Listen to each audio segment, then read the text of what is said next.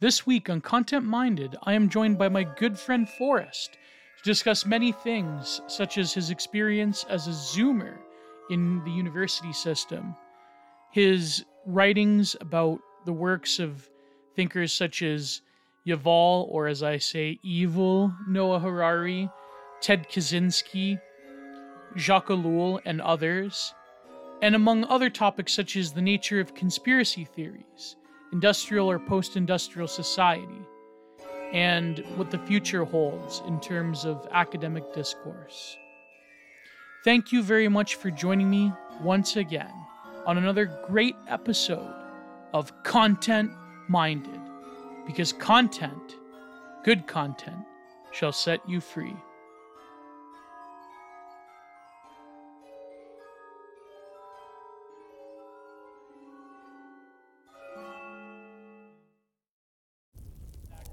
Dude, that's sick, man. It's like Niagara Falls is sort of like a second home because when my mother came here in the 70s, that's where my mother, my grandmother, my grandparents lived. And so I was always like living in between the town I live in and Niagara Falls. So have you ever seen the movie Disappearance at Clifton Hill? You know that movie? No, I think no, it doesn't ring a bell. Yeah, I think Cronenberg actually, he cameoed in it. Cronenberg. Produced it, yeah. But I actually watched... Oh, sorry. Oh, no, go ahead. What did you watch? Yeah, I watched my first Cronenberg movie recently called The Fly. Have you seen that one? Yeah. That was my introduction to Cronenberg. I was like... Not Videodrome, no, like not Existence, The Fly. That one. Yeah. Do you like it? Was good, though. Like, it was key. I really liked it. Yeah, I enjoyed it. Existence is my favorite one. I'll have to check that one out. It's basically the more realistic Matrix. If Matrix was done good, done right, not by. Oh, really? Yeah. I watched it a very long time ago because my favorite band, Nevermore, they actually, like, God rest his soul, Warrell Dane. He wrote the album title and the title track, "Enemies of Reality," based off of.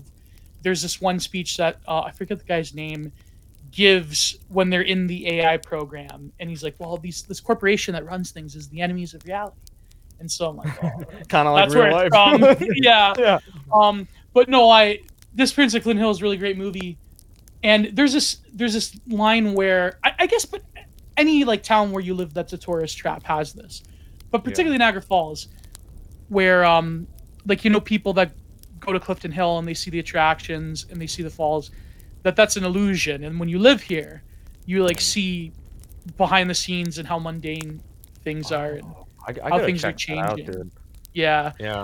But it is true. Like, I mean, we're not nearly as bad as like over in the States, the Niagara Falls, New York, but we're getting like it's trending to that. Dude, you're like a Mainer in your disposition. Like, the one thing you should know about Mainers is, like, we hate tourists. Like, there's 45 million people that come to Maine every year, dude. And this state has, like, 1 million people in it. When the trees go brown and the trees change color, that's when they come, right? Yeah.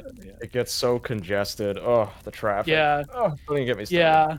It's very interesting because, like, as much as we hate tourists, we like need them, and even though especially the past 2 years, it's like, oh man, damn, like, because they still want this Can-App passport, and no American's going, like, come on, no real red-blooded American's going to get this thing to go into Canada. So it's like, what are we gonna do? Like, you have better, like, I hate to say it, like, apart from, I shouldn't knock it, but apart from the attractions. If you like were a hardcore gambler, just go to the Seneca. Like, that's really you get to smoke in there, free drinks. Like, come on, man. Like, I can't knock it because I have two aunts that work for, you know, since like the beginning. So oh, really? Yeah. Well, my one aunt's retired, but like they both worked at the what's it called, the Falls View, since it opened in like '96. So holy cow. Yeah. So it's. Niagara Falls is pretty significant to me, but it's just this country in general. I have to move, man. I can't. I feel a metaphysical sickness. Dude, under the current regime. Yeah, man. Yeah. Like, absolutely. Where are But you thinking about heading off to, you think? depending on which e-girl slides into my DMs. Um, Oh my gosh. depending where she lives. No, I have a lot of friends in New York City, but like, I mean, New York Yeah. City's kind of going downhill, so I don't know. Maybe Oh, 100%, I yeah. have a lot of friends in Chicago, New York City, and Florida, so maybe Florida. Florida, Then man. maybe if It Peter needs to Thiel can it give me some money, then, Yeah. then I'll move to Yeah. flat in Florida. Yeah, yeah. Um, Yeah, Ron DeSantis, like, monarch in, like, yeah, the year man. Yeah, 2040 or 1,000 something. He's got, like, a thick beard, a scepter. 1,000-year Castiza futurist. Yeah, that You know? yes. Yeah. Um, Papism. Maine is an interesting state though because it's like you do have people who are like red staters, but you're not like you're northerners. You're kind of like like Yeah. Vermont has like libertarians and the Free State Project, but it's like Vermont also has Bernie Sanders, so it's Yeah, like it's pretty cool, like, you know that flag, it was flown at, like, January 6th? It's become kind of, like, loosely associated with, like, eco-terrorism. yeah, yeah. The Appeal to Heaven flag? Oh Well, yeah, yeah, yeah, it looks, yeah. like, exactly like a Maine's original state flag. Yeah, I did a painting for Yeah. someone with the Appeal to Heaven flag. I'm Yeah, gonna have that's to a dope censor flag. the January or the 6th part, but like I'm gonna for YouTube, but Oh, people yeah, that's alright. well, usually after 30 minutes you could get, because usually like, the spicier stuff I always paywall for, Yeah.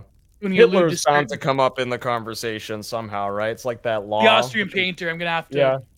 yeah, The that's what we call Austrian him. The Austrian painter. Yeah.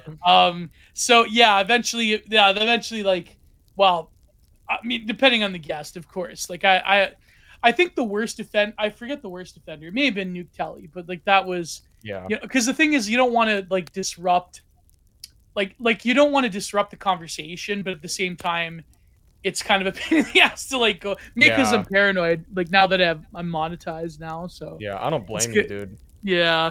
So oh boy, yeah. But Maine is interesting. It's kind of like well, Canada is kind of like depending on where you are, it's like okay. Imagine if Oregon was a country. That's what Canada is. Yeah. With a bit with more French people, but like that's yeah. A lot of So French people in Maine, that's for sure. I'm yeah, French is there a lot Canadian of French partly. people in Maine? Oh, really? Yeah, Yeah, yeah, believe it or not, a yeah. lot of, French speakers too. That's My best right. friend Yeah, yeah, yeah, yeah. My yeah. best friend, I think his grandmother, like, her first language was French. She's still got, like, a French accent, it's pretty cute. Yeah, yeah, that's true. A lot of them went to Cascadia. It's like, yeah, Yeah. yeah. Um, but yeah, like here, well, the French over here, different breed, but um, yeah. So, but anyways, Mm, moving on. So maybe before we get into it, just give us a mhm. general. I say give me because it's always kind of interesting, like to Yeah. pretend you have an audience in front of you, but you don't. But like, um, no, you know what I mean? Like, as Mhm. opposed to a live stream where it's like you're aware of like the live chat. But even then, it's kind of interesting. You sort of tune out the fact that these people, like, they're real people that are commenting, but yet you have this like weird, like text based relationship, which is kind of like what comes up in your work a lot. But we'll get to Yeah. that. But before we get to that, Mhm. just maybe a general introduction of like what you do and who you are, and Mhm. I want to get to your backstory. Um, an article, well, developed into a thread, but also an article in the American Sun. And American Sun was Yeah. published in for years. What happened with your former university?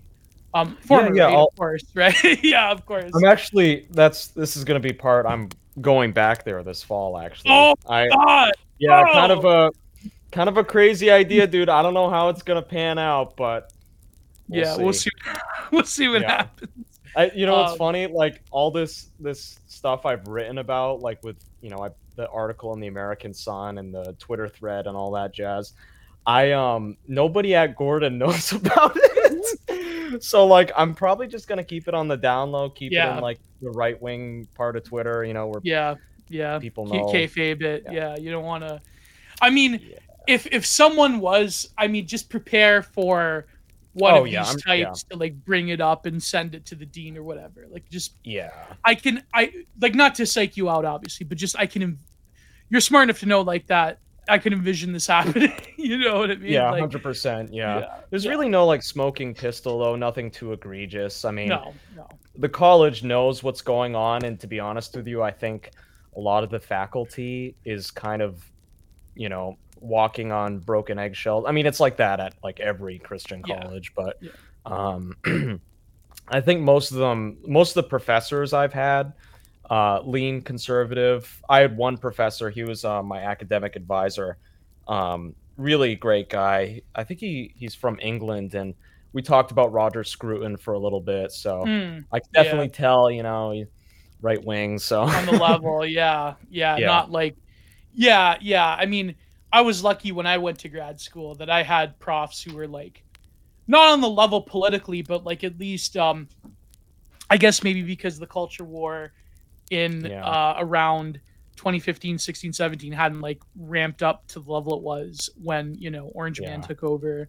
But I had my one in political science for my MA was like a hardcore he went to, I believe, UC Berkeley and another California university affiliated with Sunny, I think. So he was like a hardcore postmodernist, but like then I had like training in critical theory already, so it was Hmm, like we got along, and he's a great dude. But yeah. it was funny, like because my second reader was like a old school like rad femme, and so they would always like butt heads, and it was very interesting. Oh, that's Um, awesome. Yeah, I yeah, wanted speaking yeah, of postmodernism, I saw you did a video on, probably butchering his name here, Byung-Chul Han, his yeah, recent yeah. book on Hyperculture. hyperculture. Mm, Yeah, like, I, um a lot of people like Jordan Peterson, intellectual dark web types, they kinda hate on postmodernism, but mm, there's a lot of yeah. good stuff there, like, even with Foucault and or Foucault, I mean. Um, Yeah, yeah, I but wanted to yeah. touch on that because you mentioned Byung-Chul Han in your thread, Mm. but, yeah, I always forget to do the introduction, so Yeah, just yeah, really I'll start quickly, with that, yeah. so who are you? What do you Mhm. do? Um, what eye color do you have? What on the Indo-Aryan European Register eye color? So Yeah, all what's that my jazz. 23andMe, profile? Yeah. No, yeah, so I Uh, I, grew up in Southern Maine. I'd say around, like, 15, I became, like, interested in, like, philosophy and stuff. I actually became interested in it, through film, mm, specifically Stanley Kubrick's movies, because alright, I always yeah. love to, like, look at the deeper meaning behind films, and Kubrick's films in particular, I'm sure you've seen quite a bit of them. Like, Oh, yeah.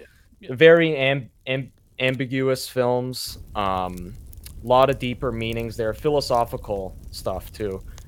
So yeah, that kinda got me interested in philosophy, and I read, like, Nietzsche in high school as Everyone many does, do. everyone does. Yeah, Yeah, as everybody yeah. and, yeah, I became really interested in philosophy, kinda read a little bit of Carl Jung too, and then, like many other young men, I stumbled upon Jordan Peterson, and he kind of so I was liberal for a long time. Hmm. Uh, I tend to be like on the more open-minded side when it comes to my disposition towards the world. So I've always kind of had like a liberal disposition until I kind of like explored more of like the philosophical side of conservatism. Right, right, right. Like I read some Edmund Burke, obviously Roger Scruton, all those guys. And then I graduated high school, and I still didn't really know what I wanted to do for a career. Um, I felt kind of aimless, you know. Well, how old Um, are you, if I may ask? If you don't yeah, so mind. I'm 21. Oh, so okay, yeah, because you Mhm. mentioned Peterson because this was around.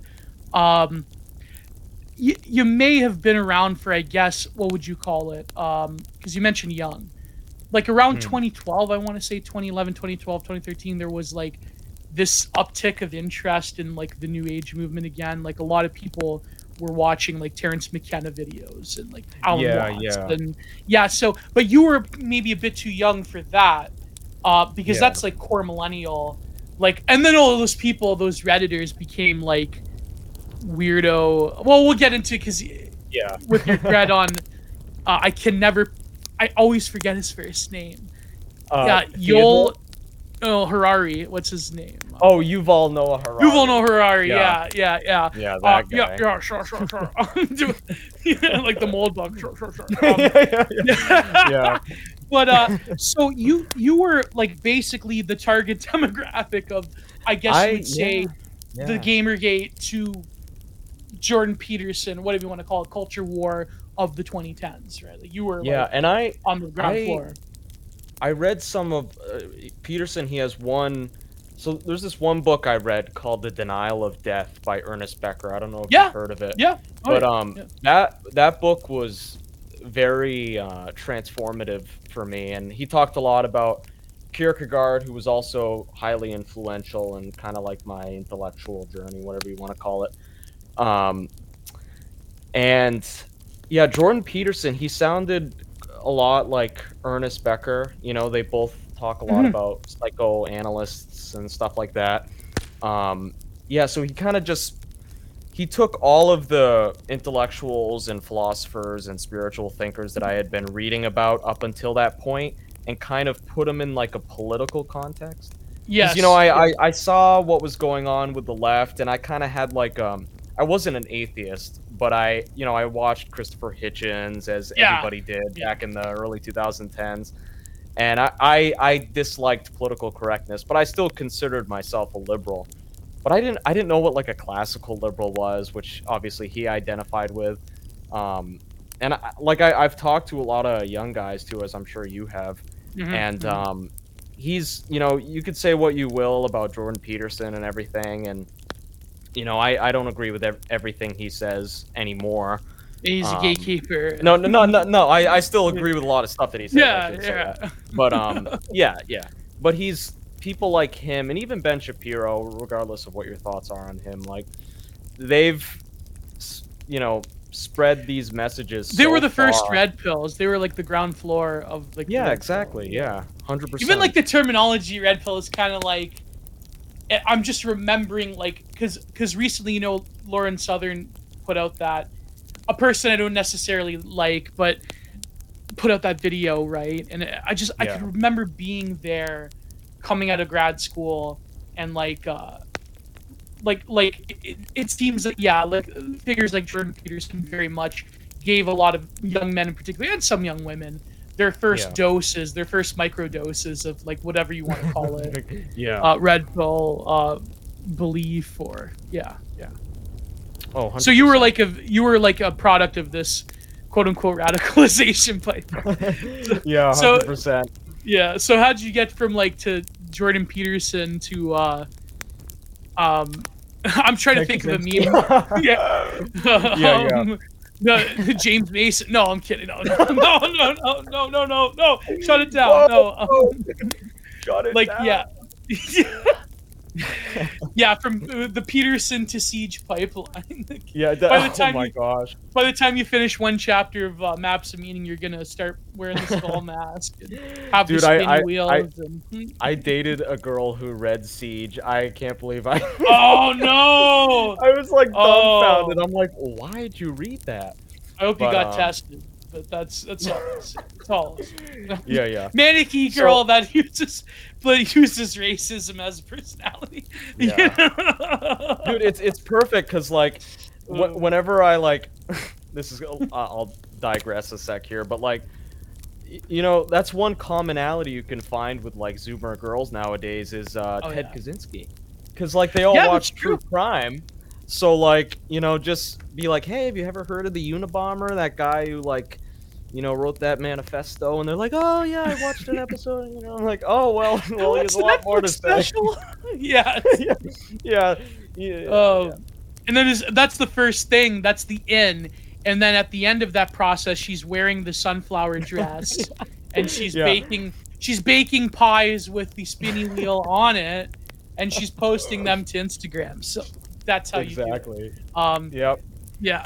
That's So how you you win them over, dude. You start uh, by talking about climate change and all that, and then sooner or later they're like, and then "Oh my crystals gosh." and yeah, yeah, yeah. But Yeah. then you give them the book by Evola on magic instead of the baby witch stuff. So there you go. They'll post Exactly. TikToks reading from the Evola book on magic. So Yeah. so you were basically like one of the sort of the kids that founded found I guess what would you Mhm. call them?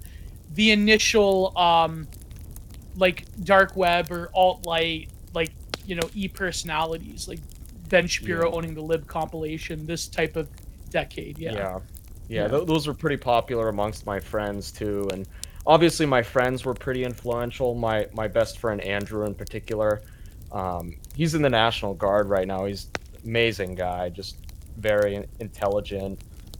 I've been really lucky. I have a lot of good friends and stuff. But yeah. So I graduated high school. Just kind of felt, like I wasn't really sure where I was going, if I wanted to go to school or, do a trade or something like that. But I'd always been interested in philosophy. And then I read this other book, which was, just completely blew my mind. Why Liberalism Failed by Patrick Deneen. Oh yeah. Yeah, I Yeah, remember yeah. when they came out. Yeah. Yeah. Yeah, that book in particular, like, just totally it kind of put my entire life into context because throughout my entire life, I never really felt like I belonged anywhere. You know what I mean? Like my parents divorced when I was pretty young, Mhm. and I wouldn't really consider myself like an outcast or anything, but I marched the beat of my own drum. Wasn't really interested in like after school sports and all that stuff. I mean, I love playing sports, but like just didn't really join any As a like clubs or obsession or like a bourgeois like pursuit. Yeah. yeah. And when he talks about liberalism in that book, he mentions how, in a lot of these Western industrialized countries, social capital has been declining. Charles Murray talks about this too and coming apart.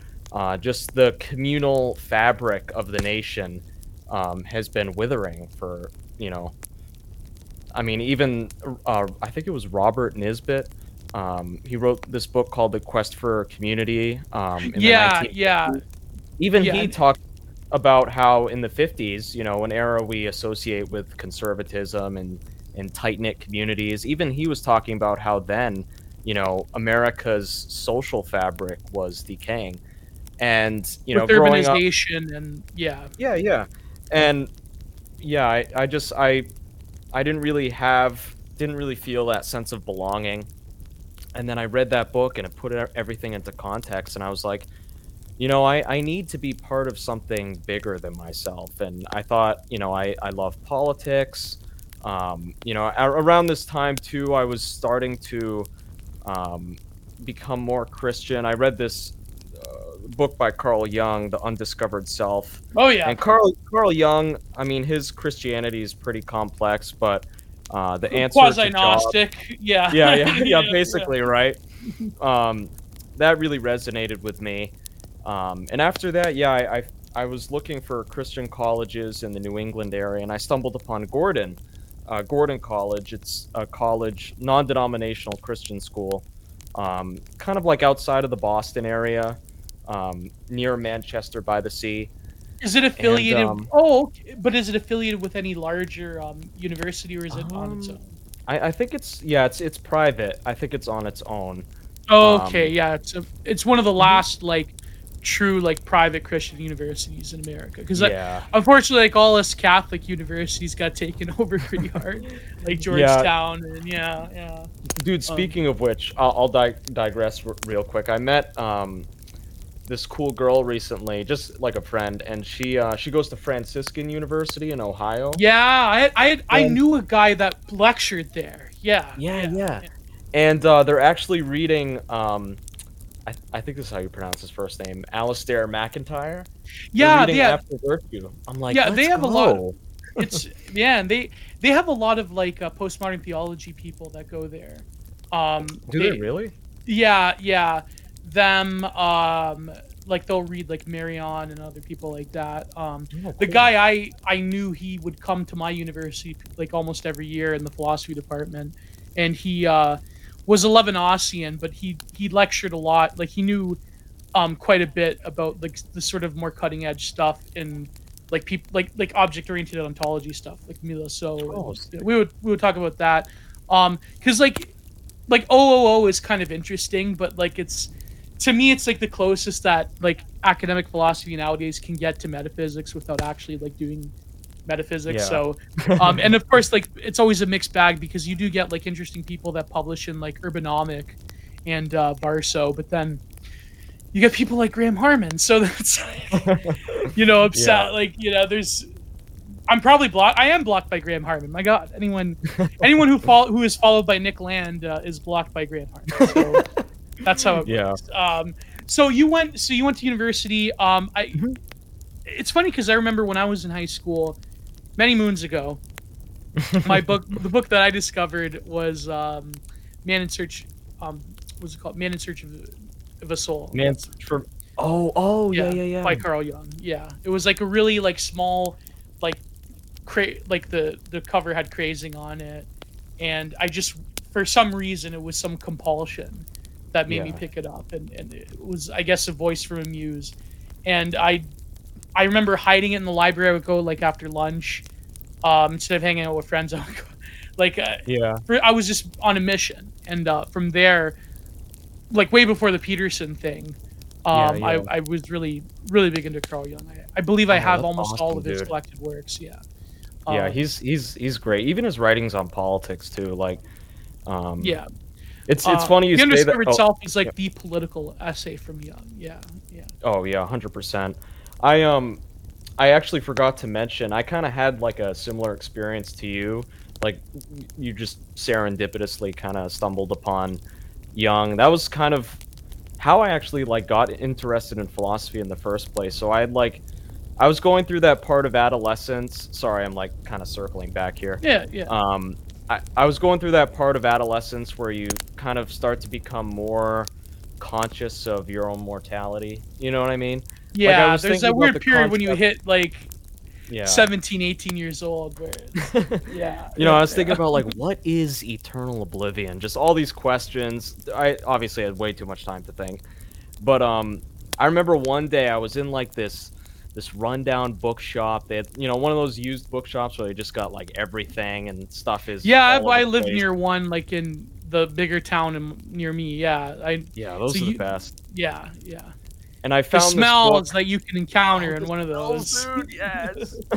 Yeah. Uh, I found Especially this. if you live, and a good tip for people, if you live near a university that has a very interesting like political science or philosophy department, then you will get like grad students of old will put their books Oh, and yeah. yeah. So 100%, it's a good tip right 100%. there.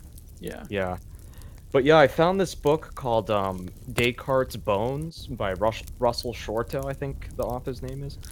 And it talks about Rene Descartes, Mhm. and the history of his skull. It's kind of like does like a genealogy, like a history of who got his skull, where it was during like the French Revolution. Yeah, there was a Um, interesting story about his skull. Yeah, yeah, yeah. yeah, and it talks about his philosophy too, and obviously consciousness. And I was like, oh my gosh, there's so many thinkers and philosophers that talk about this stuff, and obviously he talked about whether consciousness is rooted um, in the brain, I mean the body, or if it's in some other you know other worlds, supernatural, whatever. And he talked about the pineal gland, how it's like the conduit of like the soul or something. And I'm like, wait a minute. Joe Rogan talks about the pineal Yeah, gland. this is very much Yeah. the progression of Joe Rogan, Terence McKenna, Descartes. Maybe Yes, eventually you'll dude. get to Nietzsche, and then it's like that's the bro canon of like Yeah, like 2010s millennial DMT. philosophy. You know? Yeah, Alex Jones, like libertarian-esque. Yeah. Then either you branch out into like being either a theory cell or being on the far right or being on the far left, depending on like what Yes. stop sign you go down the road, on which like crossroads you go down. Like, Yeah, because either depending on you, whether you had a bad relationship with your mom or your dad. It's yeah, like, yeah, you either yeah. slough it off and start going on Reddit, then you eventually find like RedTube, or you keep going and then you'll hit like you'll start buying urbanomic books and start reading about like spinal catastrophism, or or like maybe you'll maybe hit on like Nick Land, Julius Evola, Courtesy Art, like Yeah, it depending. took me a little Yeah, longer to find those guys. yeah, But yeah, yeah. yeah, so I went to Gordon. It was kind of a crazy time. I was even wondering whether we would have in-person classes because I graduated in 2019 from high school. So this is right before Um, the Chinese delicacy era. yeah, the Yeah, Chinese, yeah, yeah, the yeah, coof. yeah. Um, yeah, so there was, yeah, I remember 2020, during the lockdown period. Um, I did a lot more reading on like post-liberal thinkers. I stumbled upon E. Michael Jones. I read Oh, Libido Dominandi. that So I was was the like, one for a lot of people. Yeah. yeah, that's a fantastic book. Oh my gosh. Um, and that'll tie into what we talk about after with Yuval Noah Harari. But Hmm. yeah, so I read a lot of like post-liberal thinkers. I also found this other really great book, actually on Maine, called The Way Life Should Be.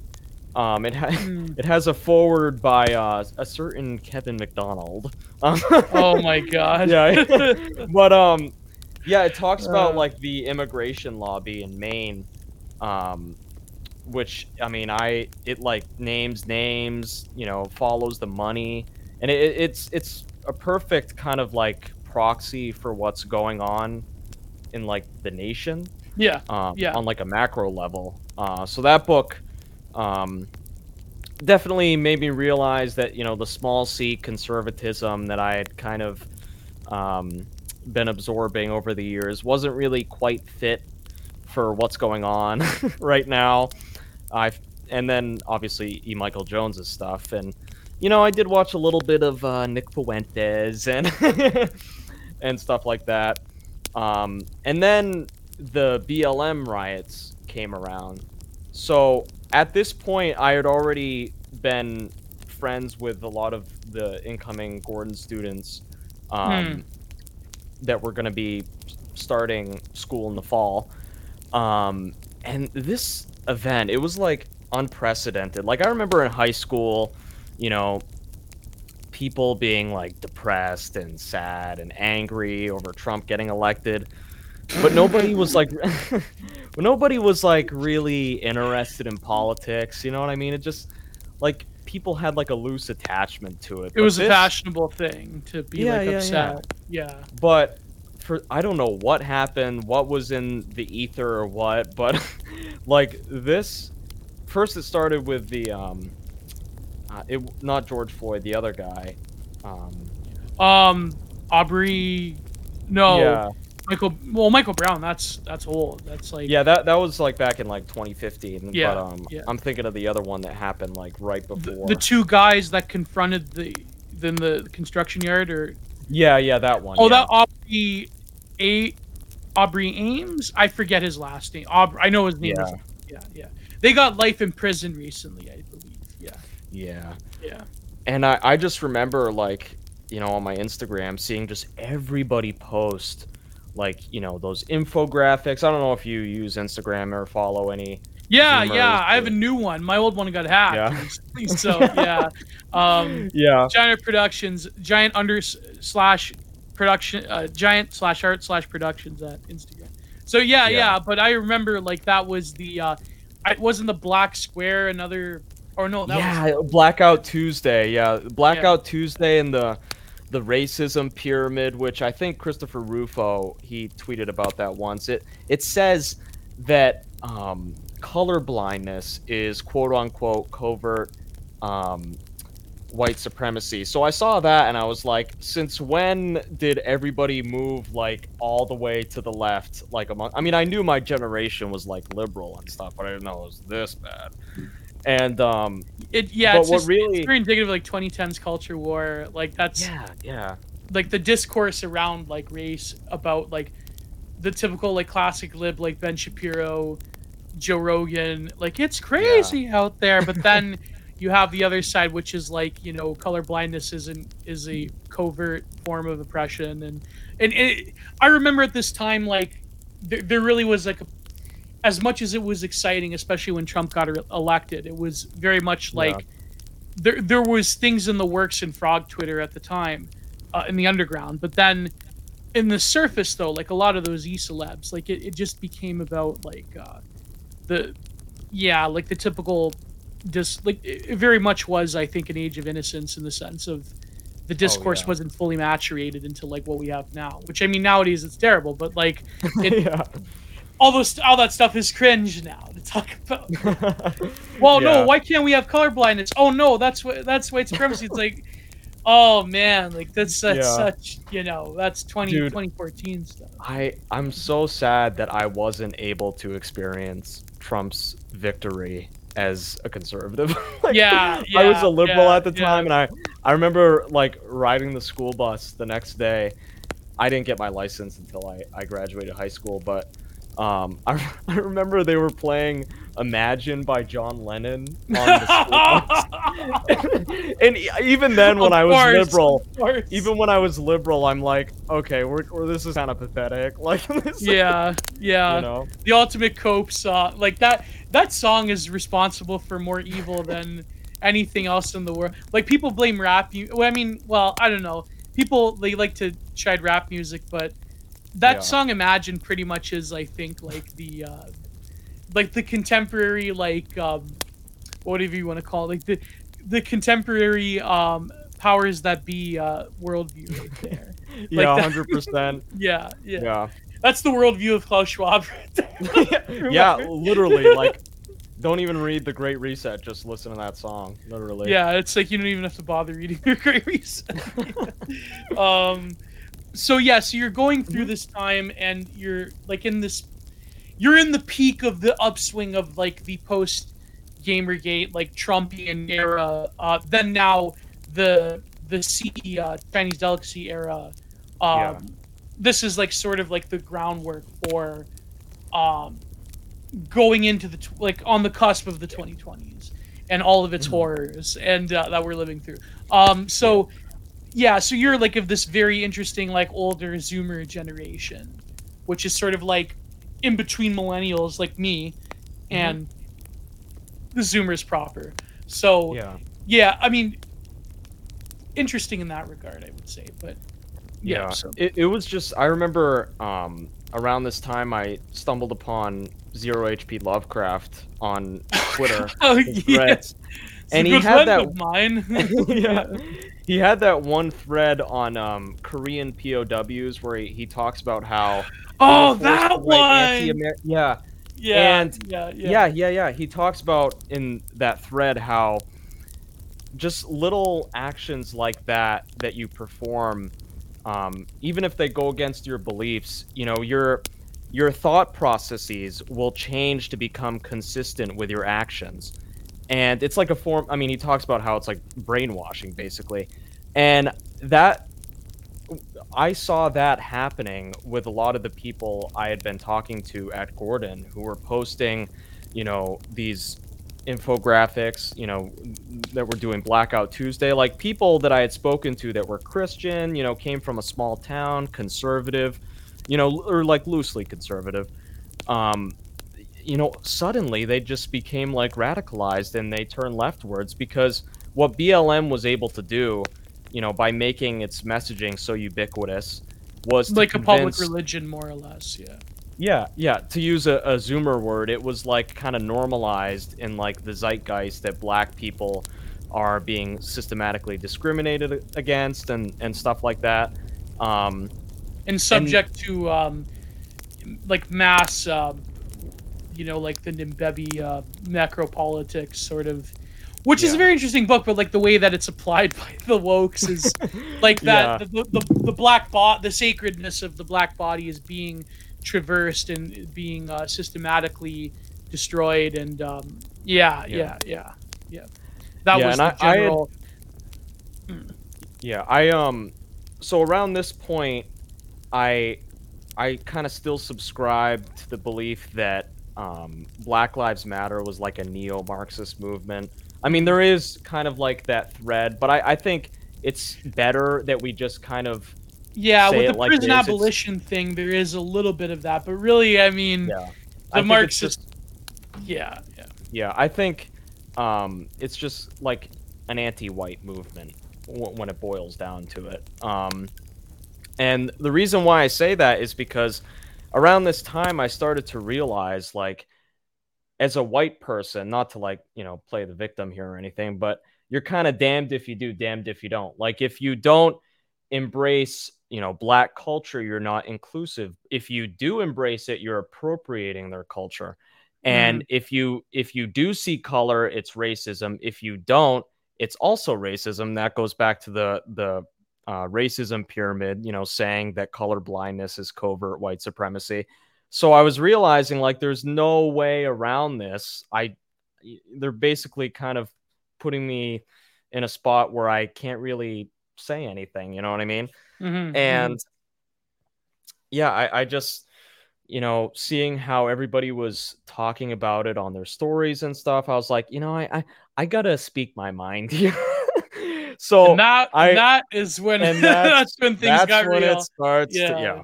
yeah. So Like, irregardless of like the actual like material issues that disproportionately affect African Americans and yeah. the private prison system, and like I think like Yeah, if they were there's yeah. Marxist, I think Black Lives Matter would probably be a bit better if it was actually Marxist. But we Yeah. all know the sort of game that they're playing and the sort of dubious connections to the federal government, Yeah, so yeah, forth. exactly, So yeah. yeah, but at this time, this was like the peak, summer of Pink Floyd. Like this was this sort of Pink Floyd.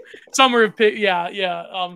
This sort Yeah, of like the religious fervor in public life I yeah, was something else, to say the least. I mean, yeah. yeah, yeah, And I felt like I was a heretic, yeah. but, An apocryphal to the figure, woke yeah. religion.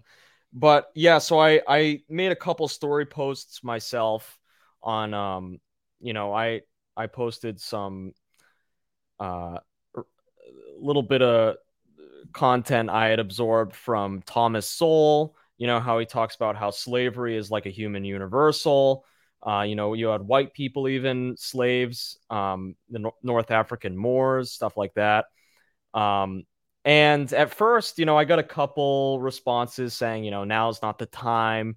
Now's your time to listen and to elevate black voices. All the typical left wing talking points. Yeah, that Um, instantly mutes like any sort of classical liberal exactly. conservatism around these Yeah. issues. Yeah, like Thomas Sowell is always like the go-to, Yeah. Yeah. So, and that's another thing too, is just seeing how people were responding to me and how they didn't want to try and find common ground or anything. I realized, like, the old conservatism, the conservatism of Buckley and stuff like that, that's not Yeah, going to work yeah, yeah. anymore. I was like, that's just liberalism driving at the speed limit. Especially like in the context of America, Mm. because I mean, as you know now, like by design, the sort of Buckleyite fusionism.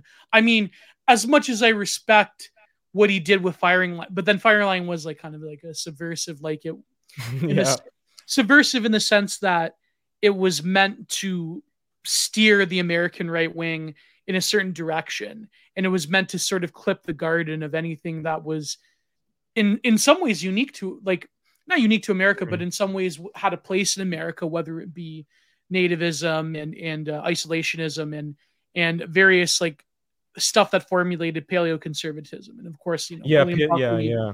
William Buckley going to war with Pat Buchanan and getting like National Review to get rid of like all the interesting people. And now we're Yeah. left Like with like Sam David, Francis, yeah, all those Derby, guys. Yeah. and well, that came after with Derbyshire, but and Mark Stein and like, but now I mean National Review. Now we're left with like David French. So Yeah, like yeah. that's Rip.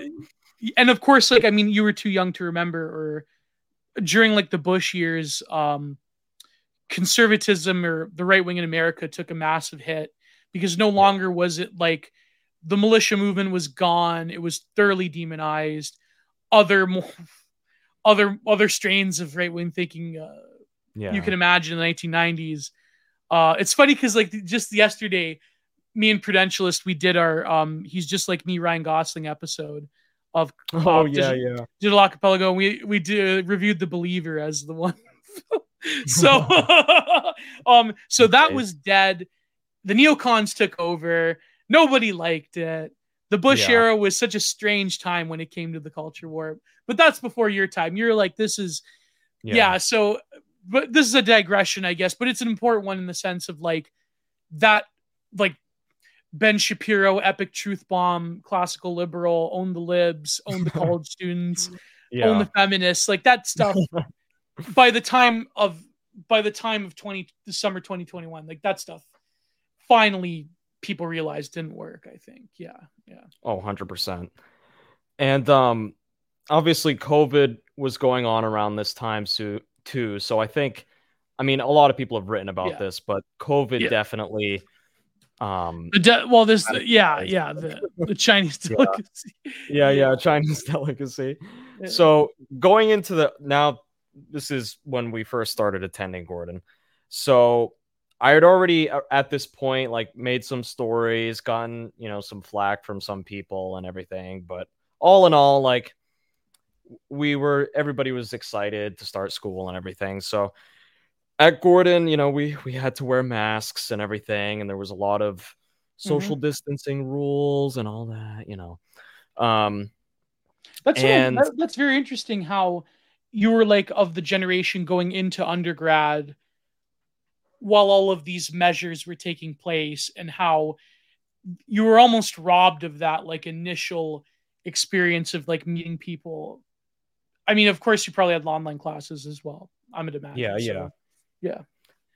and yeah. So I read this article recently, just to digress for a sec, that talks about how college is like an incubator for a Girardian terror, like Yeah. mimetic contagion. And Yeah. it made a lot of sense. It talks about how, like 18-year-olds going to college for the first time, they haven't made a name for themselves. They're really like everybody else. And when you have everybody that is the same, it becomes like sibling rivalry. Everybody fights to differentiate themselves. You know what I mean? People self-segregate into their It's own yeah, it's part of that political mimetic groups. chain. And Yeah. yeah, yeah, exactly. Um, When you're like this undifferentiated, like you're this grabastic whole that doesn't have a direction, then yeah. yeah. And I think if COVID didn't happen, there would have been less tension in the air.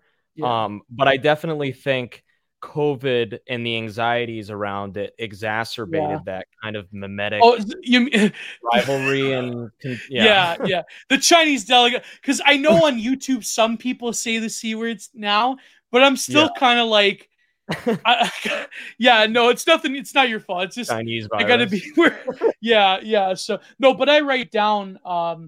I try to write down like what I have the timestamp of the words I have to say. So it's, but yeah, let's just say because I know like yeah the Cvidian era. I think probably can say Cvidian.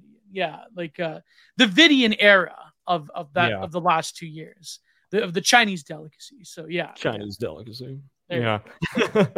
So I don't Yeah, know how I so came up with that. I think I was the first to use that back in the day. I'm Yeah, gonna adopt that, dude.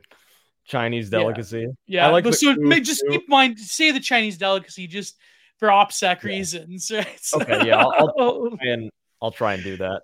yeah, yeah. Yeah, so just there was a lot of tension in the air, Oh, and I'd imagine. Yeah, yeah, yeah, so just to give you some background on Gordon, like they've kind of been embroiled in some culture war stuff in the past. Like I remember there was a controversy with the school over hiring or not hiring someone. I forget exactly the reason why.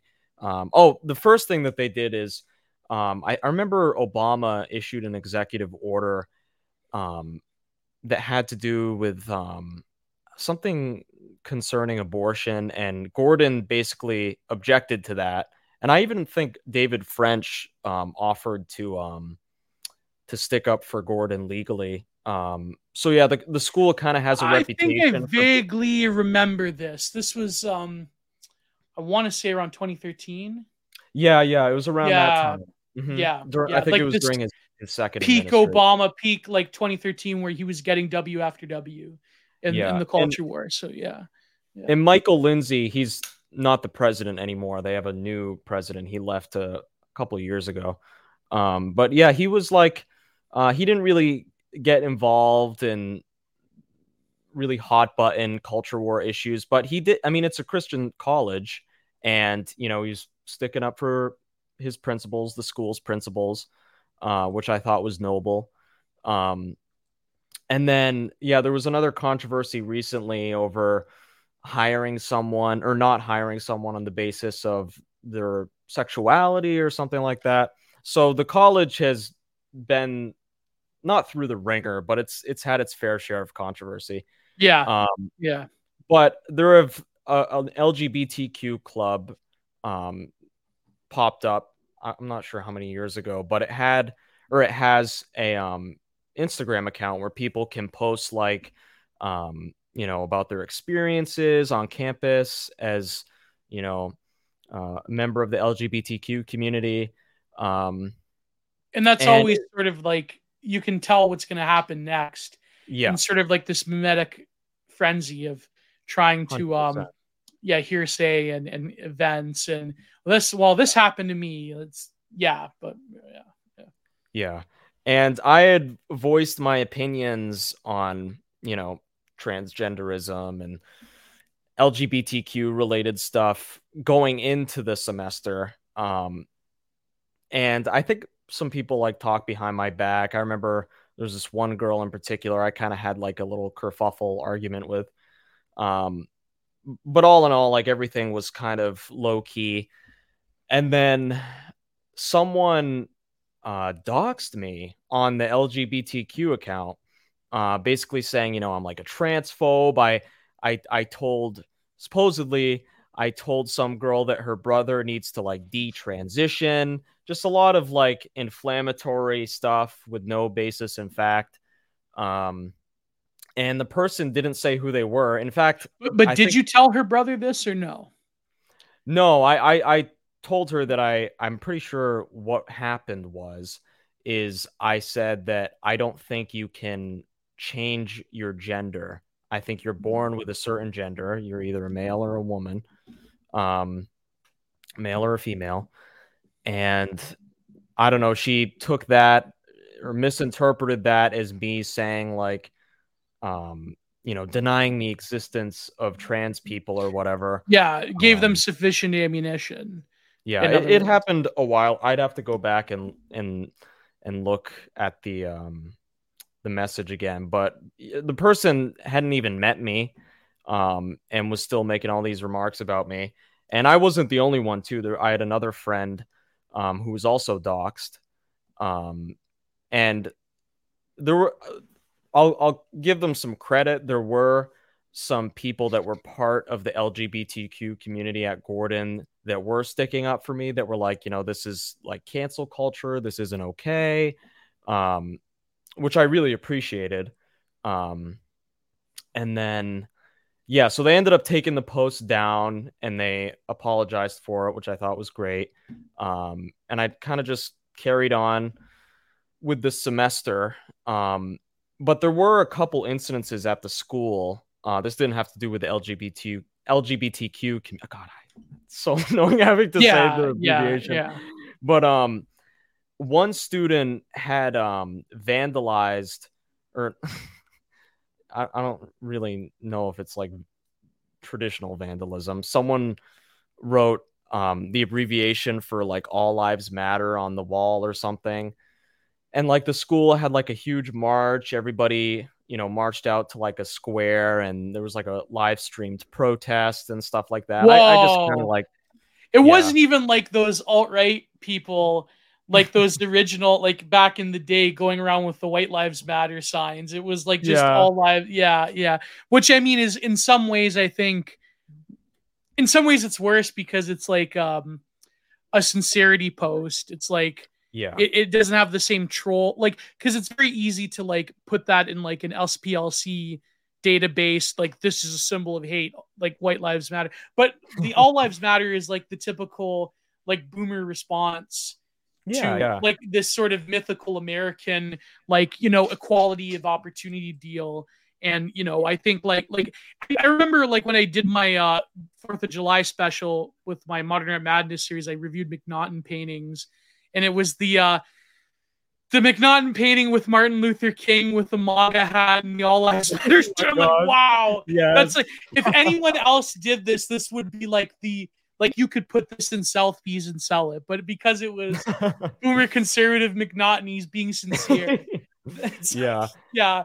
So this gave them enough ammunition to do their like, well, even in a Christian college, it's like we're participating too in a Christian college. Like, Yeah, you yeah. know, yeah, It just yeah, yeah. it further radicalized the student body. And it, like you said, it's just a testament to how like different the Overton window is now. Like Yeah, suddenly just judging people by the content of their character rather than the color of their skin is like covert white supremacy. So yeah, yeah. um yeah, that happened. And then something like actually bad occurred on campus. One student wrote F word and then the N word on like a white t-shirt in Oh, Sharpie. that's much more substantially Yeah, worse. Oh, this is man. yeah. This is actually bad. Total gamer words. Um Yeah. Yeah. yeah, heat a gamer moment type shit. Did he So wear it yeah, there was around as a t-shirt or he just left it somewhere?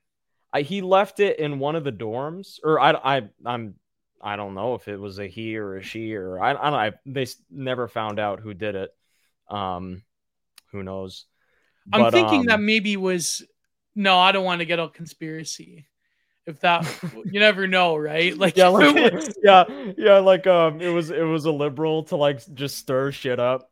yeah, it was another Yeah. it was an yeah, yeah. Imagine if they got caught like in the act. Oh no! What you doing? Yeah, yeah. Yeah, racist libtard. Oh no. Yeah, Oh man. that would have Yeah, been so interesting. that would yeah, yeah. So then what I'd imagine like the school kind of went unglued after that happened. That was Yeah, yeah. like there Yeah. was like oh my gosh, it was insane. Like they went to Frost Hall, which is like one of the school buildings, had like a moment of silence. You know, there was a bunch of different they even talked about changing the curriculum. I don't know if they ever went through with that, but there was like we talked about it in class. You know, they promised to hire um more African American like staff members and Faculty, yeah. stuff like yeah, faculty. Um, so it was very consequential that what happened there. Um, and I was like, yep, not gonna talk about anything right Yeah, now. I don't want to be obviously, yeah. yeah. You don't want to make yourself a Um, target at that crucial moment. Yeah. exactly. Yeah. And it was like regardless of who did it, you know, that's just not cool. Yeah. Um, Yeah. yeah, so that emboldened a lot of people, and obviously the All Lives Matter vandalizing stuff.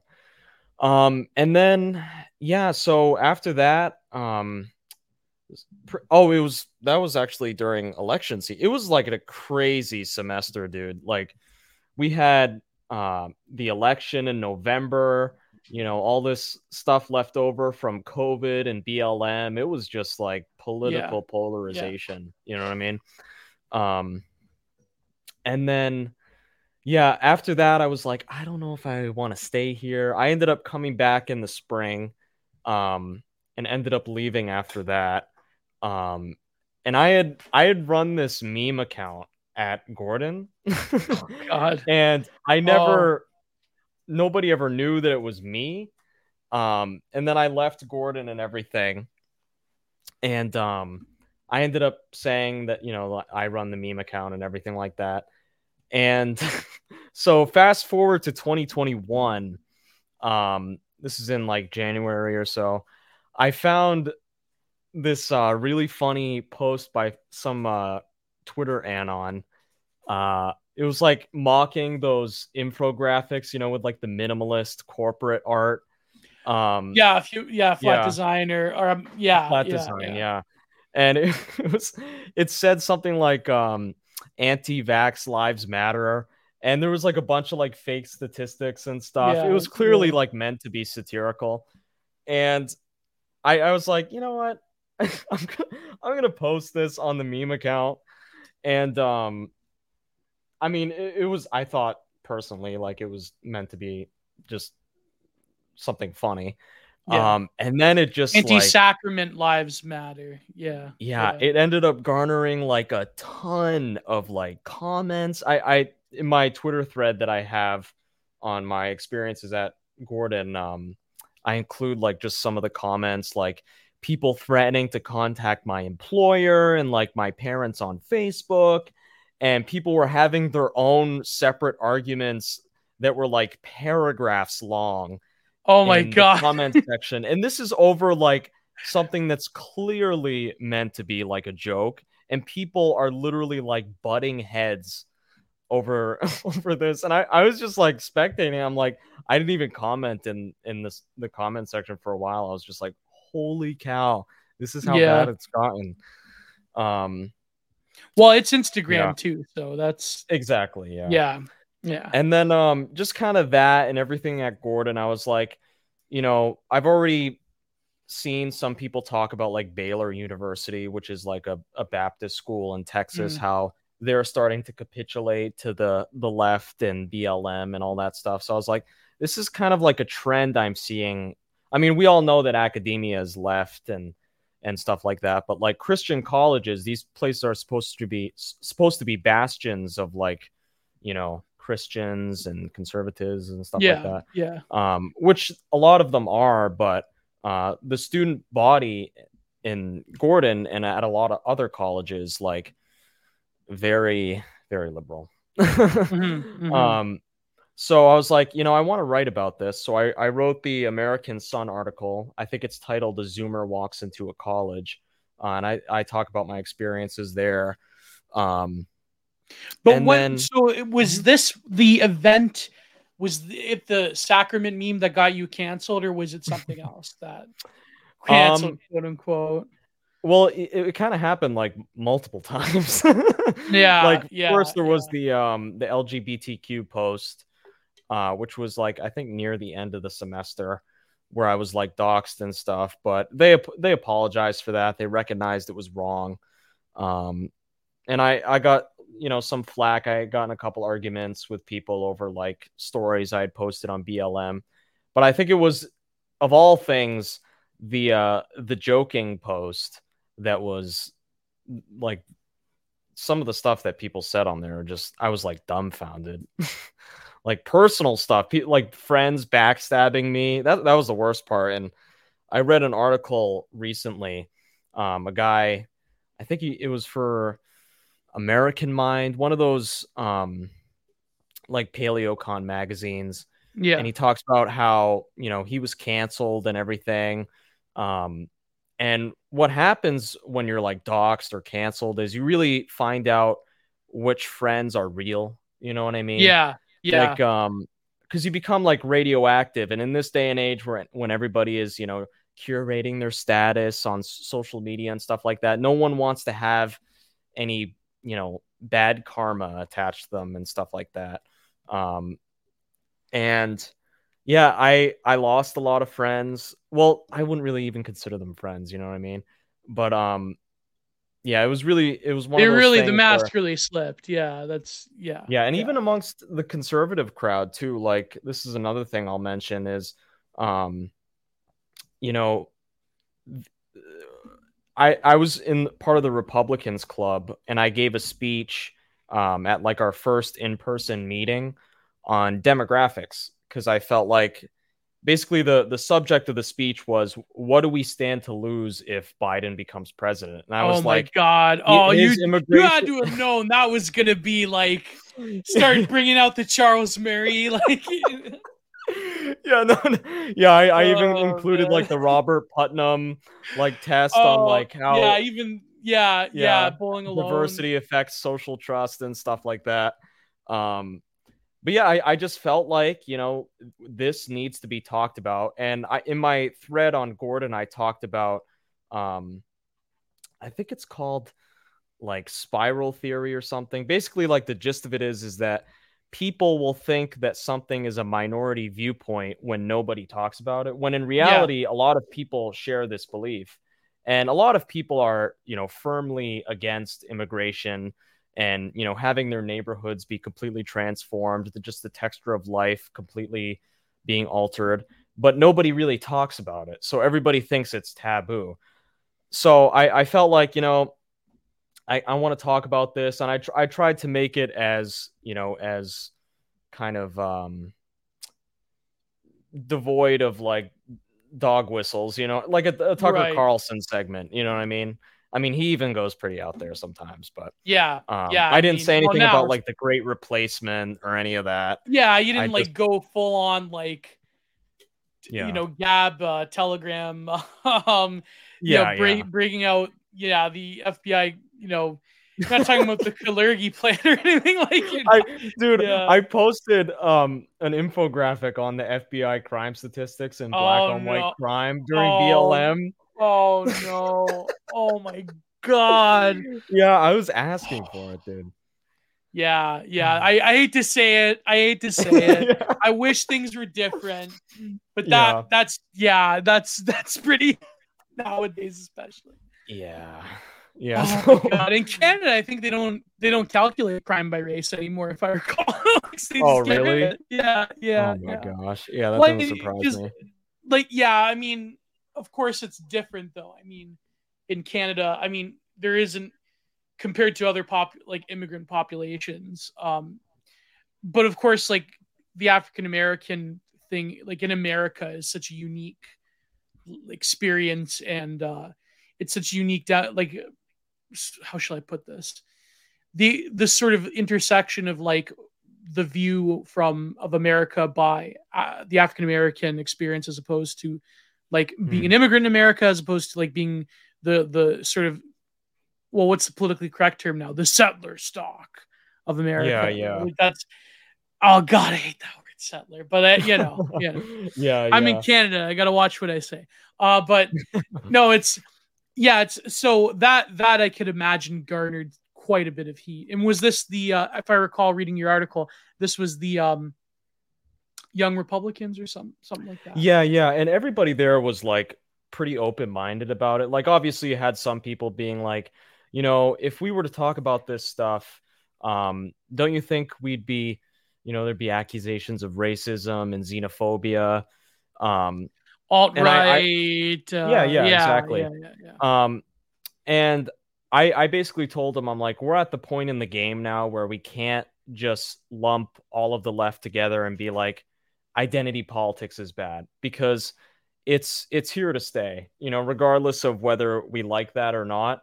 Right, right. It's like the left is hyper fixated on whiteness, and we can take the MLK approach and stuff like that, but you know just based on my experiences at Gordon alone, like talking to these people, trying to be conciliatory, trying to build bridges, it's futile. It's like talking to a brick wall, you know what I mean? And But you don't just mean like the actual like Black Lives Matter. You mean like them and the white liberal, the bias. yeah, yeah. Yeah, the activist class that goes to Activist university, and class, yeah. yeah, the awfuls, oh, the awfuls, Yeah. affluent Yes, white liberal yes. females. Yeah, yeah, it's Yep. impossible. It's impossible. It's a fool's errand to try to like, Exactly. especially in the around this era. This was like the beginning Yeah. of like what we have now, which is a sort of cultural gridlock that is the sort of even the antagonism of, just by the nature of the way things manifested and people getting banned and like the discourse Yeah. around these type of politics being so contained. It's even like the sort of on the streets antagonism that you had in 2016 and even before that. I mean, that's sort of gone now. That can't happen anymore. Or if Yeah, it there's yeah. does, then it becomes this like huge thing that, in a post Seville world, let's face it, in a post Yeah. what happened on the Capitol, then yeah, it's And become, it's yeah. true for like older generations, like even boomers can't get along anymore that Yes, have yeah, differing political beliefs. But if you think that's bad, like I remember, I think it was in like the New York Post or something. There was a study that came out that talked about how like something like 1/3 of all Zoomers identify as um, or consider themselves like part of the LGBTQ community or Yeah, something. this was a pretty big Um, news there. Yeah, New York Post. Yeah, yeah, I like, remember this. Yeah. and it just makes you realize, like, if we're just debating about what a woman is, like, how can we see eye to eye on anything?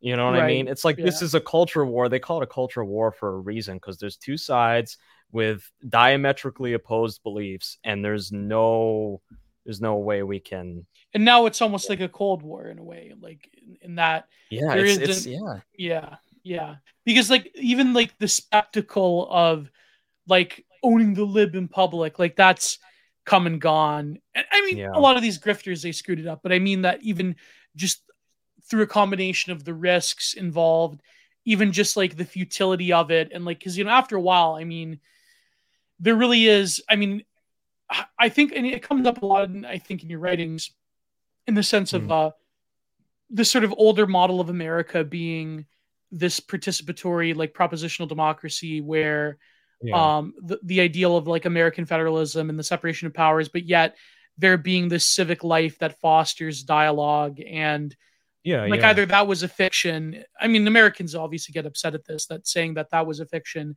or rather it's become a fiction and that model of participatory democracy in America that's almost untenable. Like that's yeah, almost but impossible now. And I yeah. think that I mean I don't think it'll lead to a physical. I mean some people predict this. I mean I know Paul Fahrenheit had this The recent 15 thing. dot AI or not 15 dot AI. Did you see that one Twitter post? Oh, I think Um, I artificial intelligence created pictures or whatever, and someone inputted like November 6th, 2024 or something. A bunch of dead bodies on the street.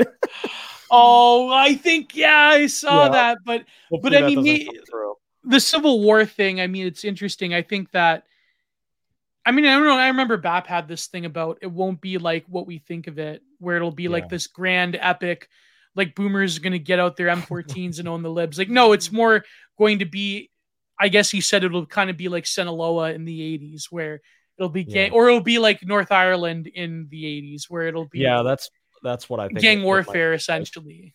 Yeah. Yeah. Yeah. I mean, even if it gets that far, I think maybe people will become so atomized that we'll do it through some kind of metaverse VR program. We'll have like cultural Yes. street gangs in the VR. I don't know, Someone but needs to write a book on that. I wouldn't be surprised if it already is.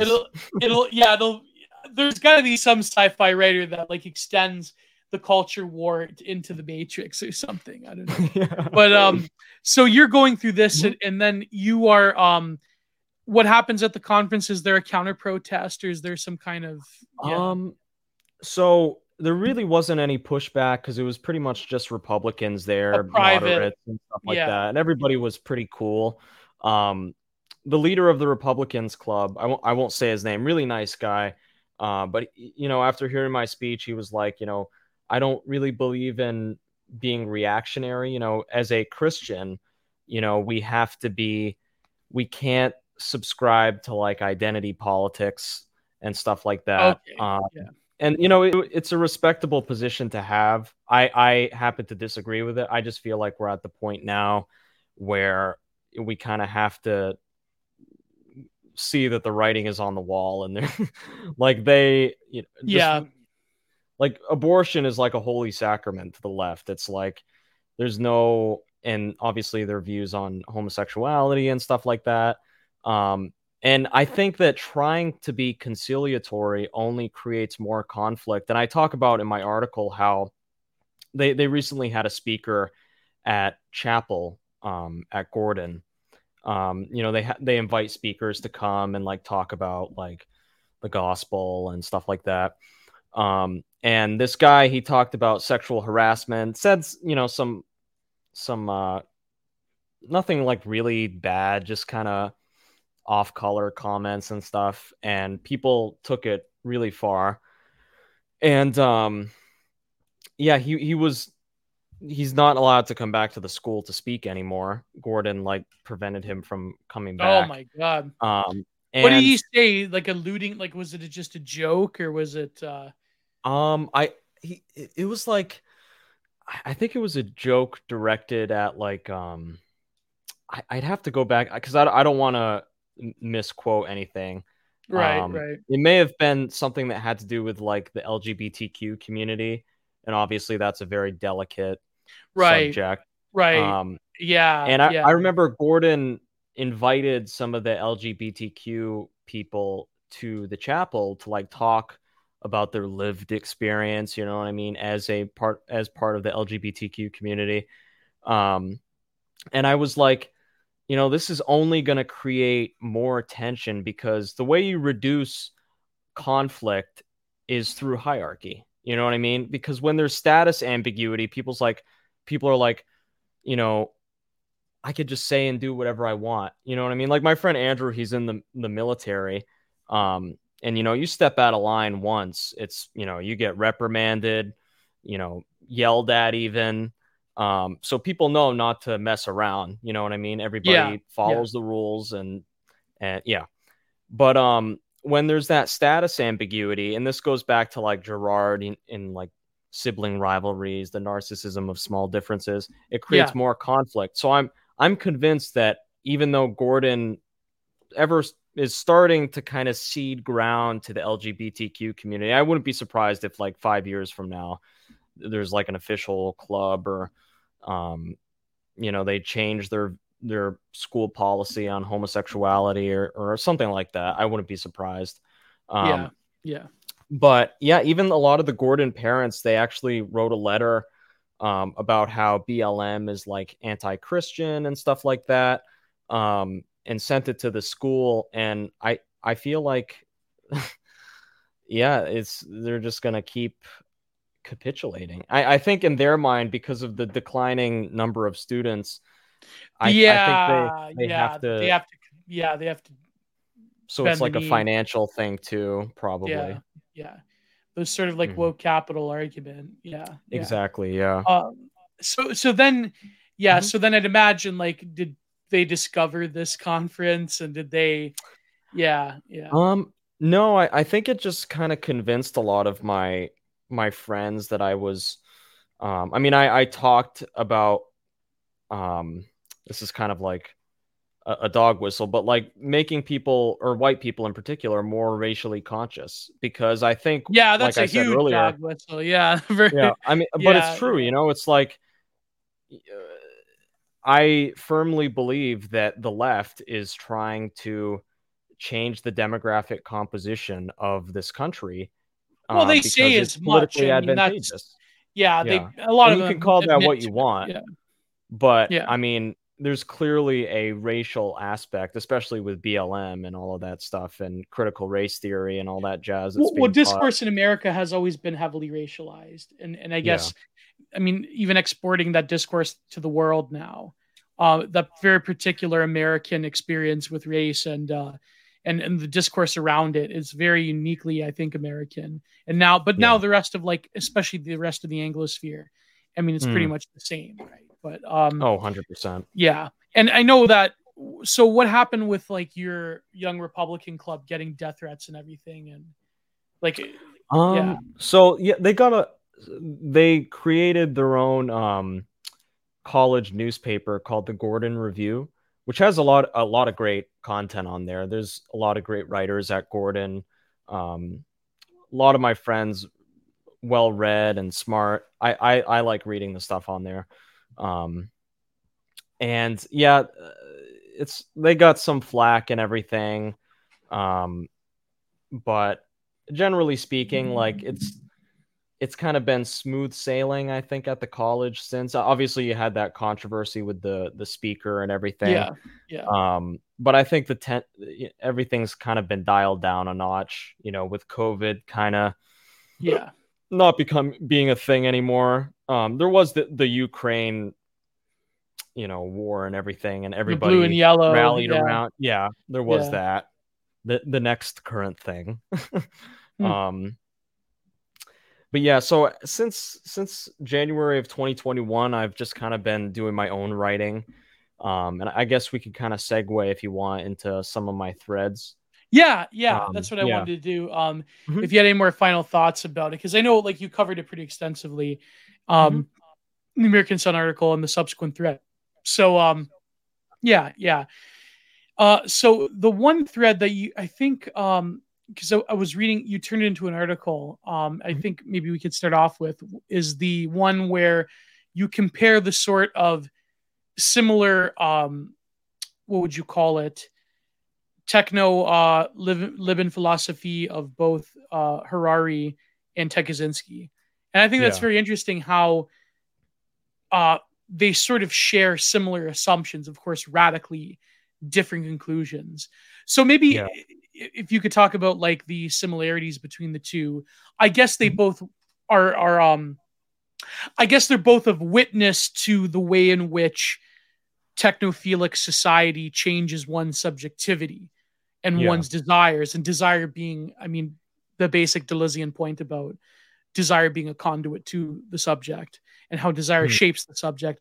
But of course, like incredibly radically different conclusions. So maybe if you could Yeah. talk a little bit about how like what motivated you to write it, but also like what are the similarities between the two first and foremost, I guess. Yeah. Yeah, yeah. So I've been seeing a lot of clips of Yuval Noah Harari. He wrote this book called Sapiens, Yeah, which was the kind of Reddit like, book of the century. yeah, Yeah, it was. I saw yeah. a lot of celebrities reading it. I think like Chris Evans read it. I don't know if it was on Oh, Obama's favorite list of books, I but it think it was kind of like is. I think it is. Astroturf. Yeah. Yeah, Yeah. I saw it everywhere at like Barnes and Nobles, and um so I read that book. He basically, so he kind of, part of the same school of thought as like Jeremy Bentham. Mm-hmm. He kind Mm-hmm. of, he feels like all of human nature is kind of revolves around pleasure and pain, and the state should orient its people towards maximizing pleasure and reducing pain, suffering, basically. Yeah. Yeah. A Um, lot of like very and materialistic view yeah. of human nature.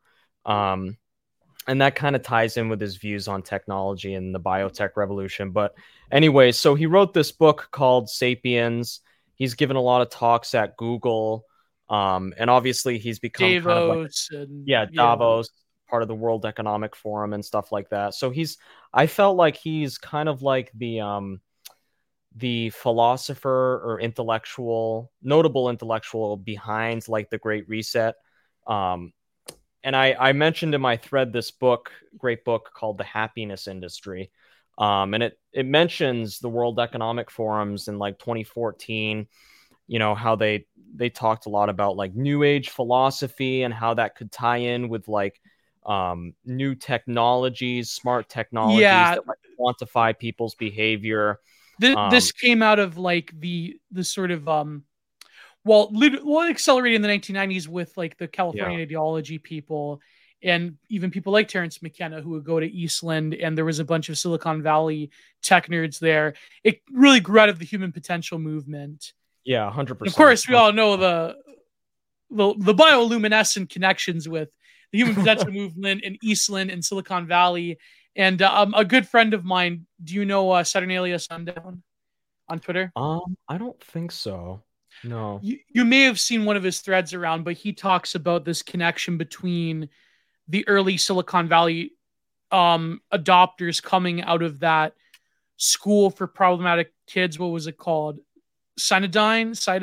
Oh yeah, I think I saw you retweet that. Yeah. Yeah, and There was how a Palladium article on yeah, yeah, Buddhism in Silicon Valley recently too. I have to read that. yeah. Of course, Palladium itself, they're very ambiguous. They're like almost, Hmm. I would say, the right side of that Yeah, I actually equation. even think they, like the World Economic Forum, um like they have ties with the WEF or something. I'm not sure. I remember seeing Why I'm something about blocked that by them? I being think because I call them glow in the darks. Maybe that's why they blocked me. like yeah. That's why. Yeah. I know people like I know some of them were a part of like more based publications that I was affiliated with back in the day, like um Social Matter. But I mean, I'm Hmm.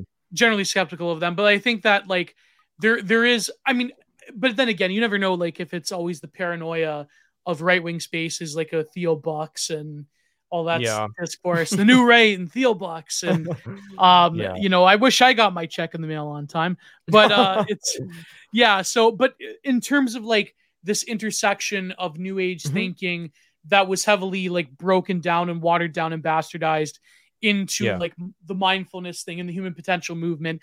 Then later, a bunch of tech nerds one day for no reason at all, a bunch of tech nerds decide to adopt this like quasi new age mindfulness, which I don't know why. It's kind of weird, Yeah. but same people affiliated with Eastland is also in Silicon Valley. So, but then so Noah Harari, I think, is like Mhm. the logical synthesis of that in terms of left wing thinking of Yeah. that.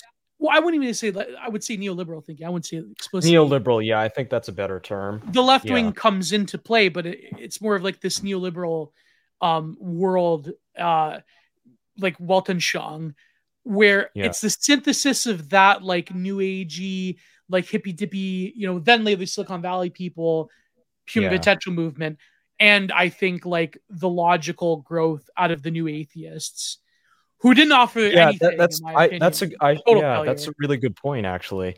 Yeah. 'Cause, he does write a little bit about spirituality, um, in his books, and I wouldn't really consider him like a new atheist. No, no, He's but he's you more could, of one of those spiritual but not religious types, yeah, and his reasoning behind that is, you know, he talks a lot about how so he makes the differentiation between, um, like, fictions that organize society and, like, actual, like, scientific fact, and I remember there was one quote, I mentioned it in the thread, how you can get two different people from completely different countries to join and fight a war on the basis of their shared belief in the Catholic religion. Um, so he thinks that like all of those beliefs are illusions and stuff like that, and the material world is the real one, um, and all the he's like supernatural the stuff. anti-Plato in that sense. Yeah, yeah, Yeah, yeah, yeah, and he yeah, materialistic in his philosophy. Um, and he and a lot of his talks, like at Google, he talks about the biotech revolution, and he talks yeah, a lot about like surveillance capitalism, yeah, how yeah. corporations collect people's data from smart devices and the Internet of Things. But he talks about how soon that data collecting will go under the skin, with like Neuralink type technologies, and soon, Yeah. quantum computing and like,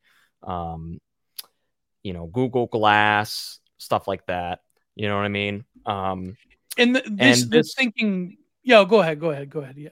yeah, Sorry. yeah. So it's basically the new era.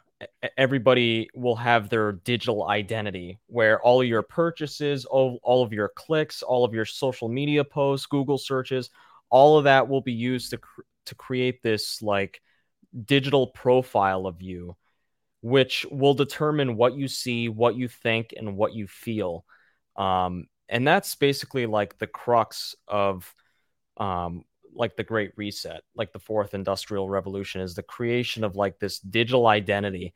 And then it would And de-radicalize you. It would make you yeah, happier. It won't have naughty, yeah, naughty, no thoughts about, yeah, you'll own certain, nothing and be happy. And what's so yeah, pernicious about this is that this biotech revolution, it will, provide us with a lot of beneficial technologies, especially in like the healthcare field and stuff like that, like artificial pancreases and artificial organs, and just the sky is the limit, you know what I mean? Um, but what's so dangerous is, I mean, obviously there's privacy concerns and stuff like that, but when your entire reality transforms um, in accordance with your digital interactions and stuff like that, it like complete, like you said earlier with desire, it completely changes how you orient yourself towards the world. And in my thread I talk about how um, so there was this suicide note written by this guy Mitchell Heisman, I think his name is. Mm-hmm. And he talks about how liberalism and human rights um, are like post biological evolution, almost like mimetic evolution has taken over biological evolution. And Yeah, that in now there, we can have yeah, pure epigenetics of the mind rather than of genetics in the body. Yeah. exactly, Yeah. yeah. And in it, he talks about how, Which again is like um, this intersection of new age thinking. This is like the, conscious evolution, age of Aquarius yeah, type. yeah. Yeah. Yeah. Yeah. There's one Twitter anon who makes a lot of great posts on this. He has a Substack too. His name Schwab? escapes me. Yeah, yeah, Schwab. Yeah, Schwab Real Human. Yeah. yeah, Yeah. and he I might names have him on names the show too. soon. Yeah. Yeah, Yeah. his threads. He deletes them a lot, but I take screenshots just Yeah. to save them because they're so good. Um, but yeah, it's like all of the technological innovations, especially since, like the third industrial revolution with computing and all that stuff from like the 60s and stuff like that. It feels like we're edging to the point where we're getting closer and closer towards the point where we have like a global brain, you know what I mean? Which is almost Oh, like, people like um, Harold Bloom, not Harold Bloom, not the literary critic, the sci tech guy. He's always in Coast to Coast. I think Harold Bloom or not yeah. Howard Bloom. Yeah, Harold Bloom. He talks about the global brain. Unfortunately, his brain was also broken by Trump. So that's but Yeah, many yeah, such his idea. He cases. has the book, The Global Brain. Yeah, which Yeah, I mean, in some ways, I mean, even in like the way the consciousness spreads like a rhizome, and the way in which it's sort of yeah, digital technology offers a sort of like a sort of exo brain global consciousness that is yeah, in the yeah, palm of your hand. Like it's always been an idea that's been bandied about, like even in the 60s, even since like Buckminster Fuller and the sort of spaceship Earth idea.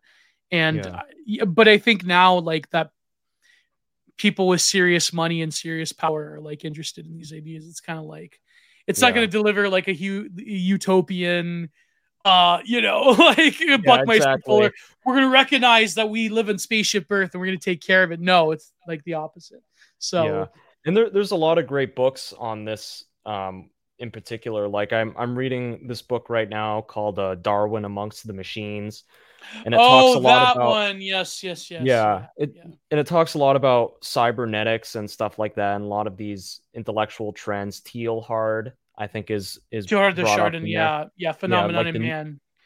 Zero noosphere and point. all that jazz. Um, so yeah, he's Mitchell Heisman's not the first person to talk about this, but I felt like it was relevant because, um, you have Nick Land, talking a lot about, capitalism and its effects on evolution and stuff like that nowadays with the reactionary right. And Mitchell Heisman talks about how human rights and liberalism in general have basically like ended nature's selection pressures. Like no longer do we have like, um, I mean, we had the World War and stuff like that, but generally, like things have been pretty peaceful. And I think it was even Nietzsche who said, "In times of peace, man attacks himself."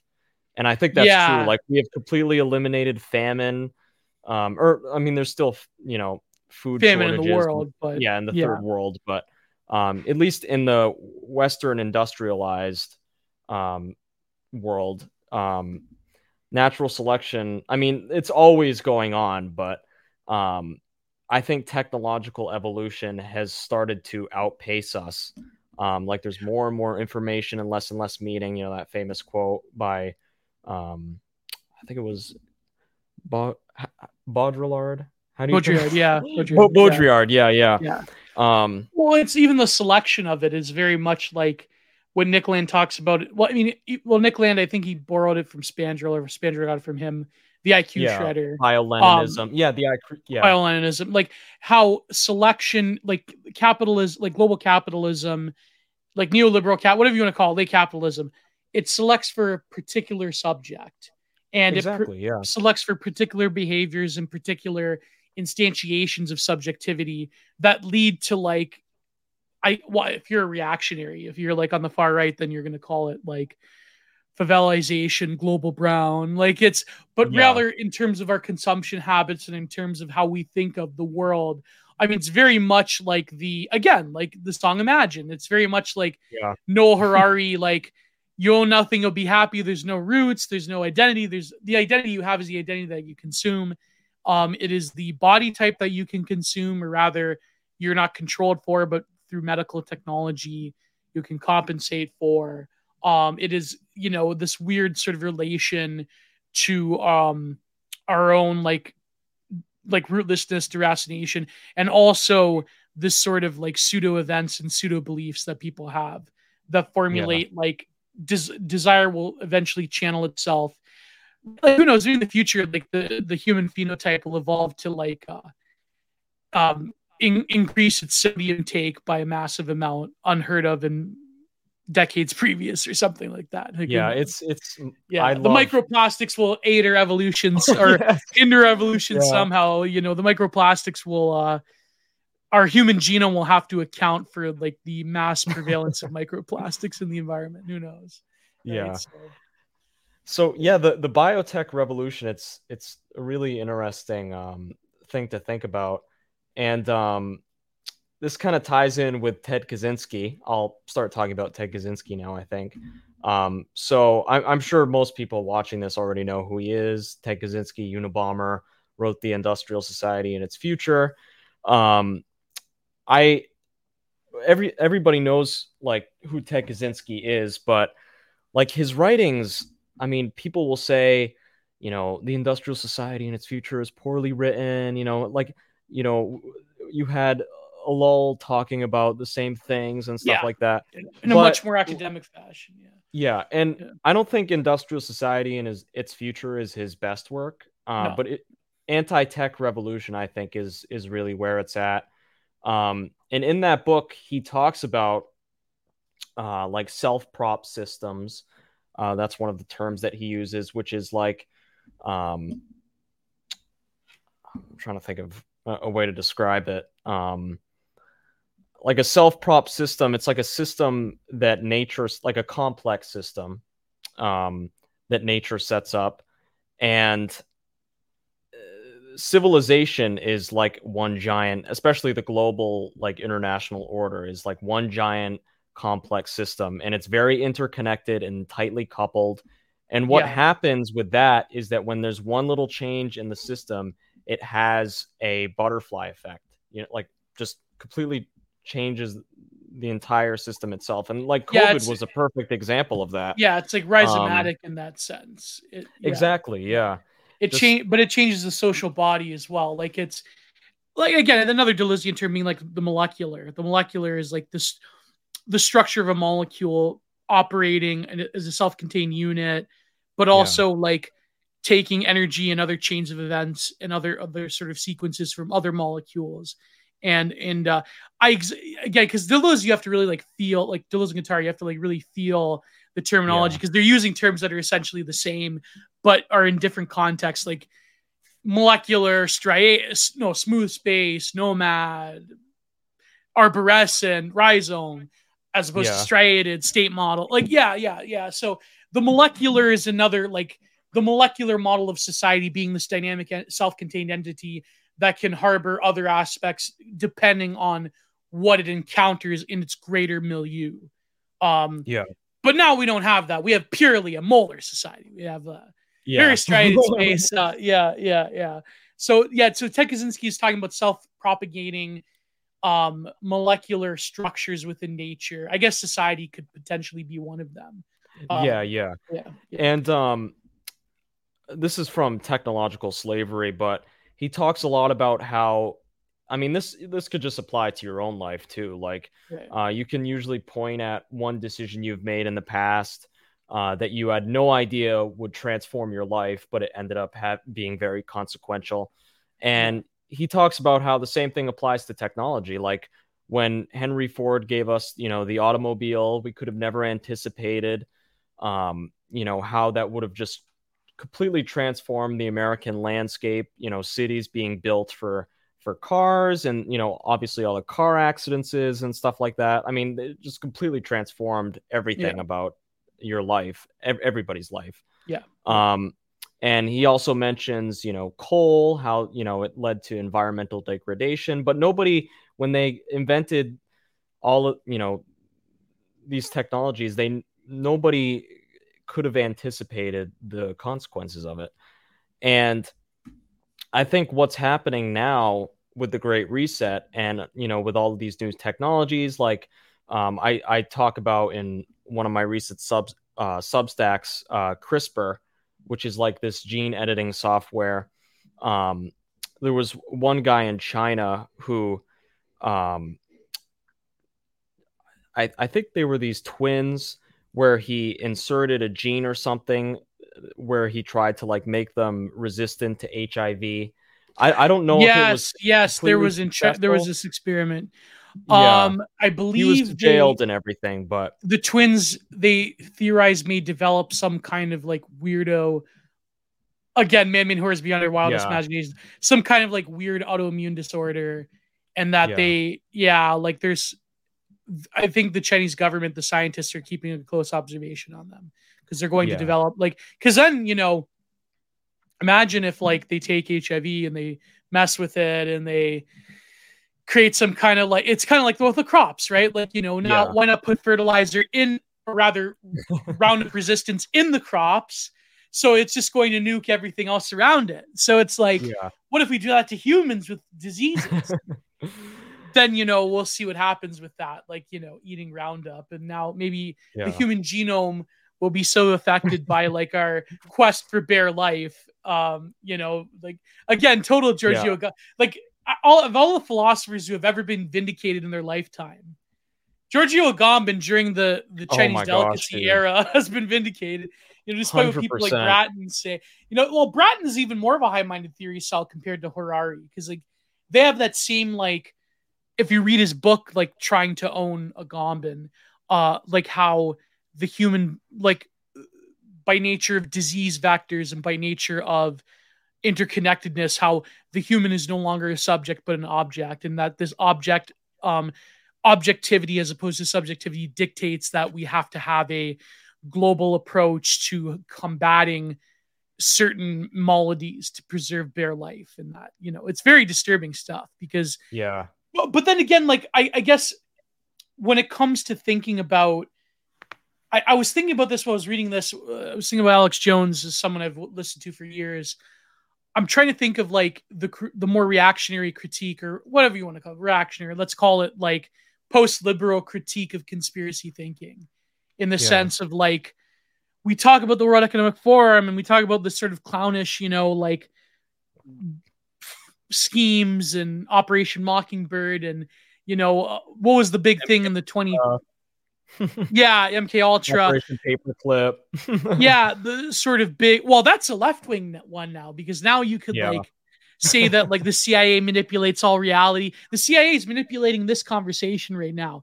And don't you know, the esoteric yeah. Austrian painter people, they're ready to come out of Antarctica because of that one scientist said so in that one country in the Middle East. I wonder if that is, anyways, I'm not going to, YouTube algorithm.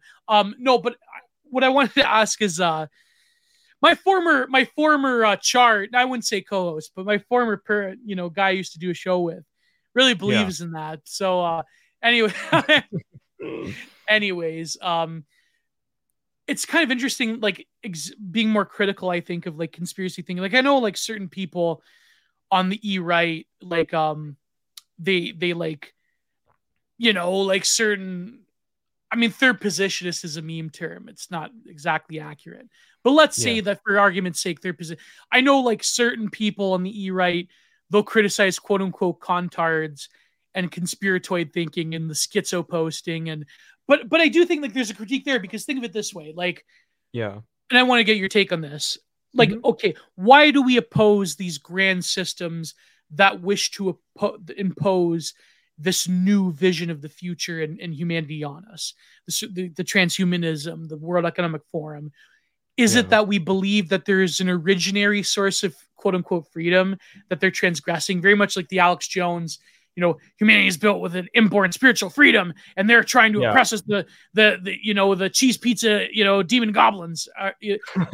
But in that, do we not examine that there is problems with stating that there is this quote unquote original freedom that's being transgressed, and therefore we have to fight them? Or is it that we don't like them because it grates with our particular vision, whatever is or is, like whatever we are, this thing of ours, as Tom 77 says. Is it that we hate them because they want to specifically destroy our vision of what we think should be nationalism, tradition, or even futurism for that matter? Or do we hate them because we believe in this like boomercon conspiracy thinking of like, there's this original source of freedom, especially in America? This is a very big idea. The original God source of like the constitutional freedom that they're going to destroy. Like, I just remember like the 2010s, even before that, the 2000s, like when Alex Jones came out with Endgame, the big thing, I always say this, I loved when people talk about it. Alex Jones would talk about, the continuity of government. That was the big thing that was in all the secret government papers, the continuity of government. Things collapse.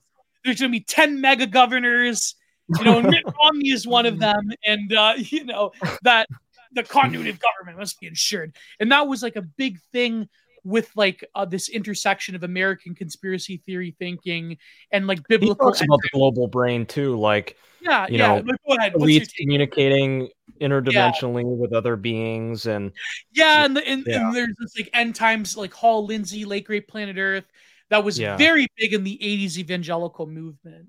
It seems like a particularly American thing, though. I think you're right. I mean, conspiracy theories have always been an American thing.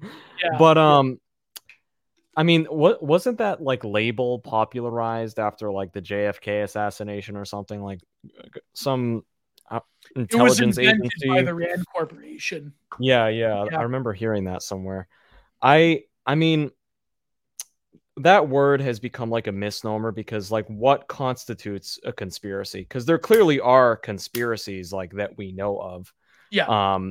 I think what people are getting at when it comes to conspiracy theories is whether there is like some grand plan that, like people are going to the Bilderberg meeting and they're talking about, creating or, the Antichrist and stuff like that. And I definitely think there's secret societies. I mean, like what happened with Jeffrey Epstein and what's happening now with Hunter Biden and all of his stuff getting leaked out. Like clearly our elites are unruly people and they practice degenerate behavior. Whether Queen Elizabeth is drinking baby blood, I don't know.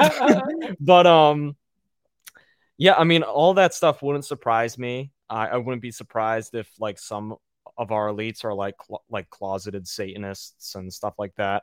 I think the Satan panic has gotten kind of a bad rap because it's 100% real, by the way. Ironically 100% real. In the 80s, like there was like people like Ted Gunderson that was like exposing them, but like there you'd be surprised. I mean, in Hollywood we know that there is I mean, the guy who came up with the space program, Jack Parsons, was a Crowleyite. A lot of connections with Crowley, and Schwab does a great job of kind of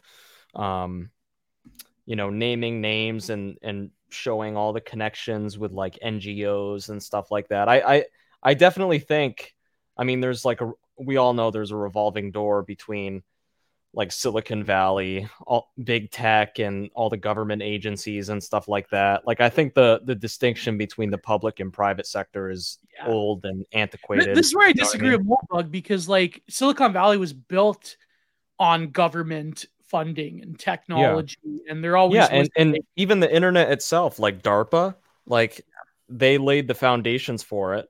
Like tech libertarians just piss me off in that regard, because it's like, bro, like it's not this like free creative innovation that led to all these things. It's like, no, bro, the internet was built off of the bones of the nuclear coordination program. Exactly. The bomb literally built the internet. Like when you think about it, like the DARPA, like the DARPA tech that like created the first server hubs. Like it's, yeah. So the whole like tech libertarian thing, like it's just, Yeah. which I hate to say, a lot of NRX people, or whoever remains of them, like it's, well, I'll say no more. I'm just going to piss people off. I don't know. Curtis is taking blow after blow, though. The Hobbit article, that was like, oh yeah, I saw a lot about that. yeah. I didn't read it yet, so I can't give my 2 cents, but Your hot I'll take get on around it to that it. everyone's giving. Yeah. Oh man, poor Curtis. Yeah, he's always But we love our ruffling Curtis feathers, so Yarvin, folks. We love our Curtis Yarvin. But yeah. you know, he's wrong. He's wrong.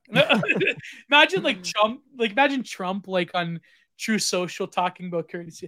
There's this guy, Curtis Yarvin. If I'm elected president again, with the Ministry of Transportation. Yeah, let's make him the Ministry of Truth. Yeah, Curtis Yarvin's going to help me take it. Peter Thiel and Cross Curtis. the Rubicon with hobbits.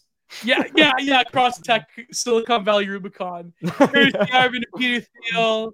They're going to be my guys. They're going to be part of my truth and reconciliation.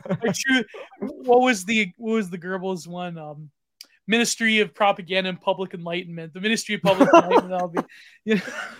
But then, of course, Curtis, he'd love that, like, because then it'd be like, well, if you're an elite, then it's like, you don't have to tell people that you're a minister of public enlightenment. You have to, like, dude, I'm digging this impression here. Yeah, we're just going down the, inside baseball that everyone seems to love. But so anyways, yeah. So what was I saying about, so DARPA technology creating the internet, and then like the picture of the human being this like co-creative evolutionary entity with advances in technology and sort of like things that like sci-fi writers have been writing about. But now, but I wonder like what you make of this critique of like, do you think that like, why do we hate them so much? Why do we hate these what motivates conspiracy theorists, and does it lead to the same like classical liberal assumptions? Yeah. But is there truth to it? Yeah. So I recently started reading Rudolf Steiner, who's kind of a theosophist, kind of reminds me a little bit of Guénon and Evola. And someone recommended me this one book by him called The Electric Doppelganger. And it talks a lot about like secret societies, going all the way back to Illuminism and the French Revolution, how there has been like a secret elite that's trying to impose, like we all know the Freemasons and stuff like that. There's always secret societies through human history. Yeah. How there's been like these secret societies all throughout history that are trying to impose a materialistic view of human nature and trying to make it a reality through capitalism and social movements, like communism, whether, there's some secret elite that are behind guiding it.